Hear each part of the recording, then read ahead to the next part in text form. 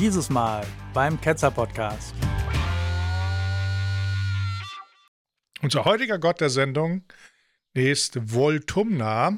Das ist ein etruskischer Gott, der ursprünglich chtonischer Natur war, das heißt erdgebundener Natur, und später zum höchsten Gott der Etrusker wurde.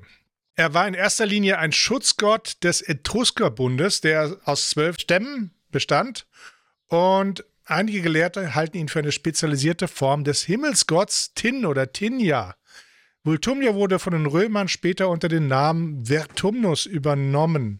Das haben wir ja natürlich von Manfred Lurka, The Routledge Dictionary of Gods and Goddesses, auch ein weiterer Gott, an den wir nicht glauben. Genauso wie Tinja, der vielleicht Pate stand dafür, also Voltumna ein Erdgott, Tinja ein Himmelsgott, manchmal mit Bart, manchmal ohne, aber immer mit einer Gruppe von Blitzen umgeben. Das ist ganz wichtig zu seinen Attributen, können auch ein Speer oder Zepter gehört haben. Das war so anscheinend üblich für Himmelsgötter. Die Römer setzten ihn mit Jupiter gleich. Also Voltumna war also ein alter Erdgott, der für den Wechsel der Jahreszeiten zuständig war und wurde verschmolzen natürlich mit Tinja später. Und die Römer haben irgendwann natürlich die Etrusker überfallen. Das ist so eine alte Sitte, von denen überfallen alle. Aber diesmal waren sie clever, denn die haben das Heiligtum des Voltumnas geplündert und das Götterstandbild nach Rom entführt. Typisch für den Kult Voltumnas waren Libationsaltäre, das sind also Trankopfer. Das ist ein Opferkult, an dem ich auch regelmäßig teilnehme.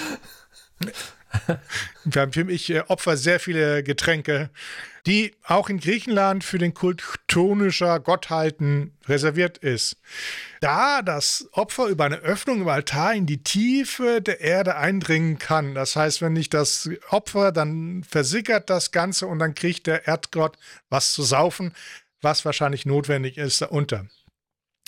Die 12 Völker Etruriens, das sogenannte 12-Städte-Bund, bekräftigten nach römischen Quellen jedes Jahr im Heiligtum von Voltumna bei Volsinii, das ist Volsena, dem Fanum Voltemne ihre Zusammengehörigkeit in einer feierlichen Zeremonie. Auch während Krisen zwischen einzelnen Städten und zwischen Rom diente der Ort als Zentrum, wo man den Konflikt beilegen konnte und die Unterstützung anderer Städte gewinnen konnte. Da tagte also das sogenannte Concilium Etruriae unter der Leitung eines Priesters, der neben religiösen und organisatorischen Fragen als übergeordneter ethnischer Verband Etruriens auch politische Probleme behandelte. Das heißt, die Priester hatten da eine Menge zu sagen und konnten da auch das Öl dann auf dem Trankopfer des Konflikte geben. Nachdem die Römer die Etrusker besiegt haben, haben sie auf Veranlassung des Feldherrn Fulvius Flaccus 264 vor unserer Zeitung einen Tempel dafür errichtet und haben dafür den alten geplündert mit 2000 Statuen, die sie dann runtergebracht haben. Der Vorgang bezeichnet dann auch das politische Ende der Etrusker, denn damit hatten sie ihr spirituelles Zentrum verloren und gingen nach und nach im römischen Staatsverband auf. Ähnliche Geschichte wie eine heilige Eiche zu fällen, funktioniert super. Man geht rein und macht alles kaputt und dann übernimmt man das einfach. Die Römer haben dann das übernommen, haben den dann Vertumnus oder Fortumnus genannt. Das war ein Gott. Der war als Gott des Wandels, also auch wiederum der Jahreszeiten verehrt. Und seine Fest waren die Vertumnalian, die wir am 13. August dann feiern können. Die Frau von Vertumnus war Pomona. Pomona war die römische Göttin der reifenden Frucht, also eine reife Göttin quasi. Die Frau des Vegetationsgottes war auch, die stand für Herbst. Im Mythos war sie die Frau des Vertumnus, wobei das war auch wieder eine Sage, die durch Ovid in seinem Metamorphon aufgeschrieben worden ist und auch häufig bemalt wird. Das sieht man sehr häufig als eben halt auch in barocken Darstellungen. Nämlich Vertumnus hat nach mehreren erfolglosen Annäherungsversuchen in Gestalt einer runzligen Frau ist er zu Pomona gegangen. Merke, Tipp, ne? Also, man geht als runzliche Frau zu Pomona. Diese Frau zeigte nur Interesse an Pflanzen, Iska. Das verstehe ich vollkommen. Und zeigt kein Interesse an Männern, die deshalb ihren Garten nicht betreten dürfen. Das verstehe ich auch. Iska. Ja. Vertumnus verkleidet als runzliche alte Frau küsst Pomona und verweist dann auf eine Ulme, die von einer reichlich tragenden Rebe umrankt ist und meint, dass dieser Baum ohne die Rebe allein stehe und niemals Anlass fände, ihn aufzusuchen, gäbe es die Trauben der Rebe nicht. Umgekehrt, was wäre die Rebe unter dem Baum, an den sich anschmiegen, an ihm emporranken kann, der ihr Schutz und zuverlässigen Halt gibt? Dann wirft er vor, dass sie an der Rebe kein Beispiel nehme und alle Bewerber verschmähe. Iska, hä? Was guckst du immer zu mir? Ich mache überhaupt nichts. Du hast doch den Zierpflanzenführerschein oder was es ist jetzt gemacht. Ja. Und dient ihr voll des Lobens über ihn Vertumnus an. Auch gleichartige Wünschen weiter betont er. Abschließend droht Vertumnus Pomona mit Gewalt. Soll sie seinen Gewünschen nicht folgen, weil er sich zurück in seine wahre Gestalt fordert. Also die runzlige Dame sagt, und bist du nicht willig, so brauche ich Gewalt und ratatata, wieder. Da erkennt sie ihn. Ja, erkennt sie ihn. Aber nicht die Gewalt. Die Worte haben Pomona überzeugt. Also jedenfalls nicht alle, denn in einer anderen Geschichte ist Pomona die Frau vom Specht, von Picus. Der ist ein Walddämon, der als Specht durch die Gegend hüpft und der Schutzpatron der Landwirte ist, ja. Also er hat einen Vogel. Aha. Die hatte eigentlich einen Vogel oder hat einen Vogel geflogen oder was man immer macht mit Vögeln. Aber das ist ja auch nur eine Geschichte. Das ist ja eine Metapher für irgendwas viel Wichtigeres. Ist eine Metapher für MeToo. Man ehrt sich verkleidet als alte Frau, droht mit Gewalt und dann die Worte mit irgendwelchen Pflanzen überzeugen dann die Leute. Das alles ist zusammengetragen aus Wikipedia und natürlich Manfred Lorcas Geschichte über die Götter und Göttinnen. Festzuhalten ist, der Tumnus wurde erstmal geklaut. Dann haben sie ihm irgend so eine Geschichte eingezimmert, dass er deine Frau Pomona überfallen hat. Und was ganz wichtig ist für alles, Pomona steht, das Wort Pomum steht da drin und die finden wir heute noch regelmäßig in den sogenannten Pommes.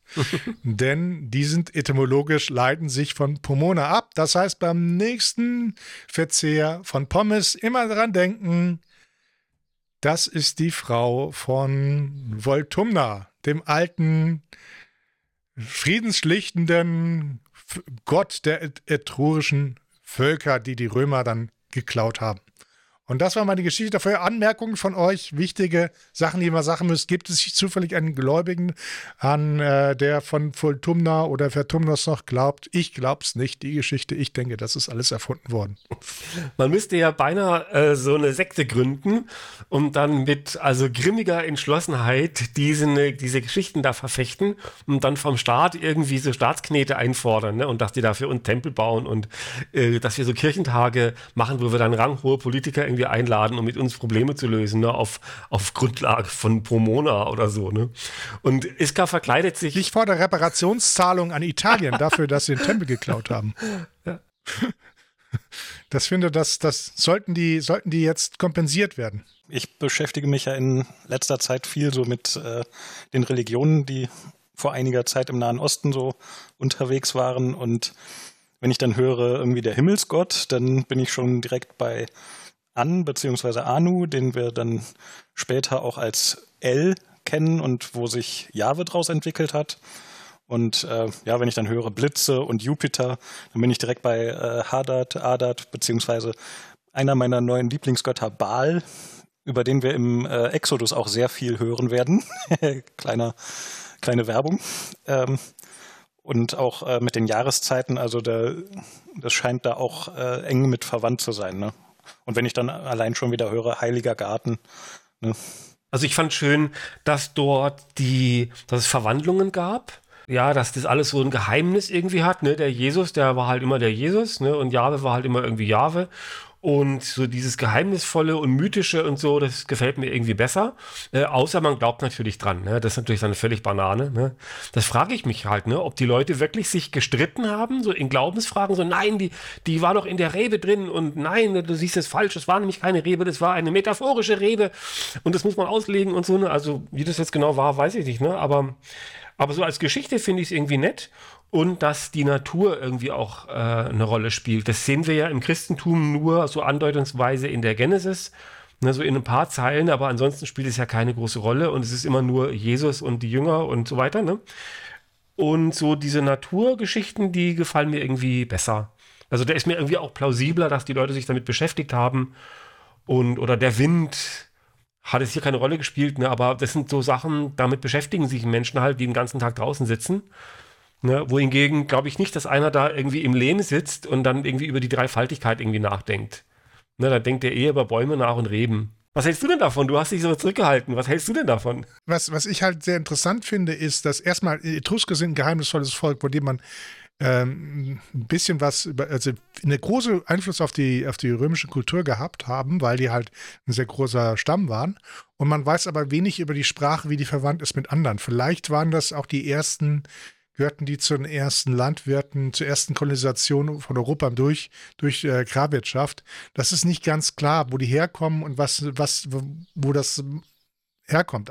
Man sieht hier bei diesem Gott eine Entwicklung, die durchgemacht wird, indem er quasi möglicherweise als Erdgott angefangen hat und dann später immer weiter hochgehoben worden ist. Es gibt also nichts Statisches bei Göttern, wie es so immer gesagt wird, dass es immer so ist, sondern offensichtlich gibt es vielleicht noch Einflüsse. Das heißt, Tinja, der mit seinen Blitzen immer da ist, scheint ja ein sehr naheliegender Gott zu sein. Mal mit, mal ohne Bart, ne? Und dann ist es gleich Jupiter oder nicht. Das ist auch eine Frage. Und dann plötzlich ist er dasselbe wie ein Erdgott. Das zeigt, dass Religionen eine Entwicklung durchmachen und am Schluss haben sie dann den auch nicht ganz losgeworden. Das heißt, sie hatten immer noch einen Tempel, was also auf der einen Seite die Römer furchtbare Nachbarn sind, weil sie einmal überfallen und den Tempel klauen. Auf der anderen Seite auch dieses Verständnis haben, Religionen, die wie eine Amöbe fressen wir die auf und verleiben die ein und ihr könnt ruhig weitermachen, ne? Solange ihr quasi euch an die Regeln hält, ist das alles okay. Und das hat super funktioniert bei den Römern im Vergleich zu anderen Staaten, wo gesagt haben, nee, du musst unseren Gott haben, sonst fliegst du raus. Ne? Das heißt, den musst du verehren. Bei den Römern ging das alles everything goes, bis sie sich dann verschluckt haben am Christentum. Was auch super interessant ist eigentlich, dass du eine Sachen Religion eine sehr liberale Gesellschaft hattest, die am Schluss dann zu einer sehr unliberalen Gesellschaft geworden ist, mit denselben Leuten. Und dass es dann irgendwann Mode geworden ist. Ich meine, so schrecklich liberal war das ja auch nicht, weil die haben einen Triumphzug, heißt immer, nicht nur, dass du es gewonnen hast, sondern heißt auch immer die Unterjochung und die Versklavung des unterjochten Volkes und das Vorführen dieses Ganzen bei dem Zug durch die Stadt. Das ist sozusagen ein triumphaler Zug. Und das ist halt diese Grausamkeit, die man eben in Rom sieht und die sich dann quasi dieses alte Volk der Etrusker dann quasi auch kulturell dann unterjocht haben. Man denkt ja irgendwie, das Christentum oder immer das, was man so gerade kennt, ne, ist irgendwie was Besonderes. Aber in dieser ganzen Knetmasse, wo sich dann die verschiedenen Kulturen oder jetzt hier die Römer bedient haben selber was übernommen, haben selber dafür gesorgt, dass dieses Gefäß entstanden ist, in dem verschiedene Religionen überhaupt stattfinden konnten. Ne, dieser ganze Mischmasch, ne, dass das Christentum einfach nur eine dieser Zutaten ist und selbst zusammengemischt wurde. Und wenn wir noch weiter warten würden, das Christentum ändert sich ja immer noch. Also die heutigen Christen sind ja ganz andere Christen als noch vor 100 Jahren zum Beispiel. Ne? Ist beeinflusst von... Und wir haben auch ein Trankopfer. Ja. Sie haben auch ein Trankopfer, genauso wie für Voltumna. Ja, aber ich meine zum Beispiel beeinflusst von Humanismus oder. Ne? Wenn frag heutige Christen zum Beispiel nach ihrem Weltbild, da kommt der Urknall drin vor. Ja, irgendwie jenseits des Urknalls und so. Ne? Also da kann man sehen, ne, wie das immer wieder neu zusammengemischt wird. Und das ist zwar jetzt nicht so bunt wie hier, aber immer noch das Gleiche am Werk. Und ich will eins noch ganz kurz noch hinzufügen auf das, was du gesagt hast, Christian, wie liberal es damals war mit den Römern. Ne? Solange ihr euch an die Gesetze haltet und Steuern zahlt, könnt ihr machen, was ihr wollt. Ne? Wenn man das mal spieltheoretisch betrachtet, will es kein Riesenfass aufmachen, ne? Aber halt Liberalität ist eine Falle. Die warten nur darauf, dass mal irgendwie eine Sekte klein anfängt und dann immer größer wird, die das ganz genau nimmt und die das dogmatisch sieht. Evolutionär werden sich am Schluss immer so dogmatische Sachen herausbilden. Ich lasse es mal so stehen und ihr könnt euch überlegen, ob ihr mir dazu stimmt, ne, ohne dass ich es jetzt weiter begründe, aber ich glaube, dass der Monotheismus eine Zwangsläufigkeit ist und dass Dogmatik eine Zwangsläufigkeit ist, auch wenn es erstmal liberal anfängt. Liberalität muss aktiv verteidigt werden, ansonsten endet es im Dogmatismus. Ach, bin ich heute wieder philosophisch, ne? Viktor? Weil das so eine ja so eine Art semipermeable Membran ist, ne? Also als eine liberale, religiös-liberale Gesellschaft sagst du, ja, komm rein, ne, mit deinem einen Gott. Wir haben hier tausende Götter, einer mehr oder weniger, macht da ja kein Problem, ne? Also in die eine Richtung geht's ganz einfach. Aber in die andere Richtung, da sagst du, nee, es gibt nur einen Gott. Und ne, also da kannst du vom Monotheismus, vom Polytheismus kannst du schlecht zum Monotheismus gehen. Außer mit der Dreifaltigkeit. Ne? Ich bin da etwas anderer Meinung. Erstens ist es sozusagen das Ende der Geschichte noch nicht erreicht, wo wir dann rückblickend sagen können, was das Beste war. Und was wir auch gesehen haben, ist, dass es immer ein munteres Vor- und Zurück gab zwischen liberal und nicht liberal. Man könnte eher sagen, dass, wenn das wirklich sozusagen in mangelnde Liberalität ein Endzustand wäre, ne, warum sind wir da nicht im Mittelalter verharrt? Das müsste man dann quasi boshaft fragen. Ne, wieso haben wir in Deutschland quasi jetzt wieder liberale Verhältnisse, obwohl wir eigentlich schon im Mittelalter in sehr stabilen Zustand waren? Und meiner Ansicht nach ist das halt ein Vor-Zurück. Ist nicht ganz klar, ob das in einem bestimmten Zustand enden wird. Wenn wir Liberalität haben wollen als Gesellschaft, müssen wir ihn meiner Ansicht nach immer verteidigen und dafür sorgen, weil wir werden weder Liberalität als Endzustand noch quasi dann die völlige Unterdrückung anderer Religionen sehen. Und Monotheismus muss auch nicht quasi illiberal sein. Ne? Das kann auch sein, viele Stadtstaaten haben ja auch, sozusagen die anderen Götter zu verbieten, ist natürlich illiberal, das gebe ich zu. Aber wenn jeder seinen eigenen Monotheismus hat, ne? Und jeder einen anderen hat, ne? Und alle sich darauf einigen, es kann nur einen geben, aber der ist immer unterschiedlich. Das haben wir eigentlich auch, weil jeder hat ja seinen eigenen Gott irgendwie, den er sich zurecht bastelt. Aber da ist es, glaube ich, auch wieder von Vorteil, wenn man dann sich darauf einigen kann, dass man den Namen nicht aussprechen darf, ne? Wie das ja bei Jahwe zum Beispiel ist oder auch bei Marduk gewesen ist. Weil dann können sich ja verschiedene monotheistische Kulturen auch wieder verständigen und sagen, ja, wir beten halt den Herrn an, ne? Und die anderen sagen, ach, du betest den Herrn an? Ja, das ist ja toll, ich bete auch den Herrn an. Ne? Und dann was habt ihr denn so für Geschichten? Wir haben andere Geschichten, ja komm, die schmeißen wir jetzt zusammen, ne? Ich habe schon den Eindruck, dass die Evolution der Religion geht ja oft so ins Radikale ab einem gewissen Zeitpunkt.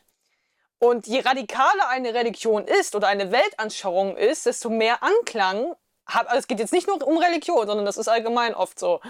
Je schwarz-weißer die und je radikaler diese Ansicht ist, desto mehr Anklang findet sie auch. Weil das ist natürlich leichter zu glauben, das Schwarz-Weiß-Ding ist bequem und das ist simpel.